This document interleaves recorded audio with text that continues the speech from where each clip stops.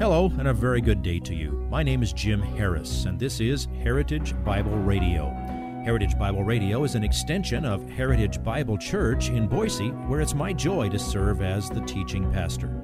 Every day, we devote our radio time to studying a portion of the Word of God so you can know Him better through Jesus Christ and serve Him better through your local church. This week on Heritage Bible Radio, we continue our study of 1 Corinthians with the beginning of chapter 14. The early church in Corinth had a preoccupation with speaking in tongues. It was a divisive issue in the church, which included introducing aberrant doctrine. So the Apostle Paul dealt with it head on in this letter. The same issue arose in evangelical churches in America and then around the world, mainly since the mid-1960s. Please listen to Pastor Jim as he presents today's slice of this week's message entitled, Tongues and the Church. Now, as we turn to our studies in 1 Corinthians, we're going to arrive at chapter 14 tonight and take off a pretty big chunk, 14, 1 through 19. So let's bow for prayer as we begin. Father, again, how we thank you for your faithfulness. Thank you for your word. Thank you for your Spirit who inspired your word, and he is the one who teaches us as well. Please bless our time together in your word tonight. May we understand precisely, may we obey joyfully, and may we be instruments of your grace to all around us. We pray in Jesus' name. Amen. All right, I should get my pastor hand slapped for forgetting to call your attention to this other slide before I started 1 Corinthians. Make sure that you understand about giving during the isolation time. You can mail contributions to Heritage Bible Church, or you can go to our special account at donorbox.org, and it's there on the screen.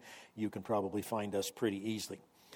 Now, we're going to continue on in 1 Corinthians. We're taking our time a little bit now that I don't have to finish 1 Corinthians in 2 weeks so that I can head off to Russia to teach it there. That's going to happen, I think, probably a year from now. We'll see how that actually unfolds. So we're taking a little bit of extra time, and we've come through chapter 12 and chapter 13, the first two of the three chapters that deal specifically with spiritual gifts. When you get to chapter 14, it majors on the gift of tongues. The early church at Corinth had a preoccupation with this gift of speaking in tongues. It was a divisive issue in that church, so it had come to include some at least frayed, if not aberrant, doctrine. So the Apostle Paul dealt with it head on in this letter. Now, this is particularly relevant to us because this very same issue arose in evangelical churches in America and then quickly spread around the world, mainly since the mid-1960s. That's when the modern charismatic movement began in the Los Angeles area and spread quickly from there. That was when people other than members of the traditional Pentecostal and Assemblies of God denominations began manifesting what you now know is ecstatic speech, and they believe that it is the biblical gift of tongues. You know, from the end of the era of the apostles until 1901 in the Azusa Street revival, also in the Los Angeles area, the church throughout the centuries understood that the gift of tongues was the ability to speak in languages unlearned by the one who is speaking. The phenomenon called ecstatic speech is non-language, and it was confined to several cults, but not among Christians, at least not in any significant numbers. In 1901, modern Pentecostalism was born, and then in 1962, these phenomena spilled over from within Pentecostal circles into other groups, and it was hailed as a new outpouring or a new working of the Holy Spirit for this age. Now, I lived and ministered through that era when the charismatic movement began to split church after church in its first, say, 20 years or so. It's amazing how the chapter that we enter today has been twisted in these last 40 or 50 years to allegedly support the exact opposite of what it teaches. Now, this is not necessarily a minor issue. Now, I understand there are gospel-believing, gospel-preaching, born-again brothers and sisters in Christ who practice ecstatic speech. And we have a significant difference of opinion over whether that is the biblical gift of tongues or not. But it's not just a secondary issue. It even affects the doctrine of salvation. And I want to show you some examples. I'm going to do something unusual in how much I quote other people in this study tonight, but I want you to see this. For example, consider the constitution of the Assemblies of God denomination. Here's an excerpt. The baptism of believers in the Holy Ghost is witnessed by the initial physical sign of speaking with other tongues as the Spirit of God gives them utterance. Now that means that within the Assemblies of God, you are not regarded as possessing the Holy Spirit unless and until and only if you have spoken in what they call tongues or ecstatic speech. Meanwhile, the declaration of faith of the Church of God, another denomination with a couple of different branches, and again, some wonderful gospel-believing people in that group, but their declaration of faith says, quote, "We believe in speaking with other tongues as the Spirit gives utterance, and that it is the initial evidence of the Holy Ghost." So you've not received the Holy Spirit unless you have done this according to that teaching. So that's why I say this isn't just a secondary issue. It's not just a minor matter of a difference of opinion.